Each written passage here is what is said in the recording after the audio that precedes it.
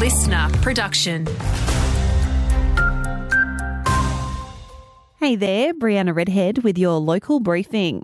The unemployment rate has jumped. It's come in at 4.1% in January, up from 3.9% in December. Just over 11,000 full-time roles were created last month, but more than 10,000 part-time positions were axed.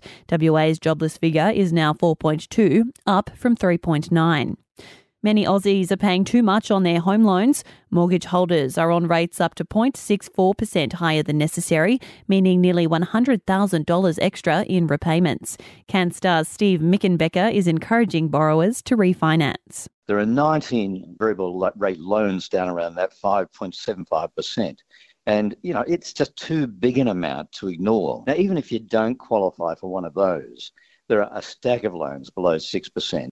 A stolen car has prompted fresh calls for information from the Karratha community. A white 2008 Ford Ranger allegedly taken from Banton sometime between late last month and early February.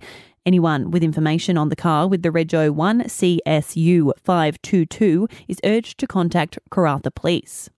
Direct flights between Port Hedland and Brisbane are due to be canned next month, the direct service only operating for 5 months, Qantas putting it down to low numbers. Mayor Peter Carr says everyone is disappointed. It's not a good look for Qantas either. I just think the community, they were behind Qantas and they were using the flights. So even though they're expensive, but you're home in 5 hours instead of going 8-hour flights, 10-hour flights. So disappointing, really is for the whole community.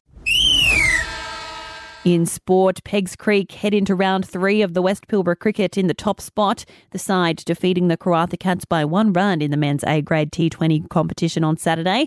And it was a close one between Wickham Wallabies and Dampier Taverners, the Wallabies claiming the win, going 6 for 99. Want more local news? Get free breaking news about our community. Download the Listener app, search for your area and subscribe now.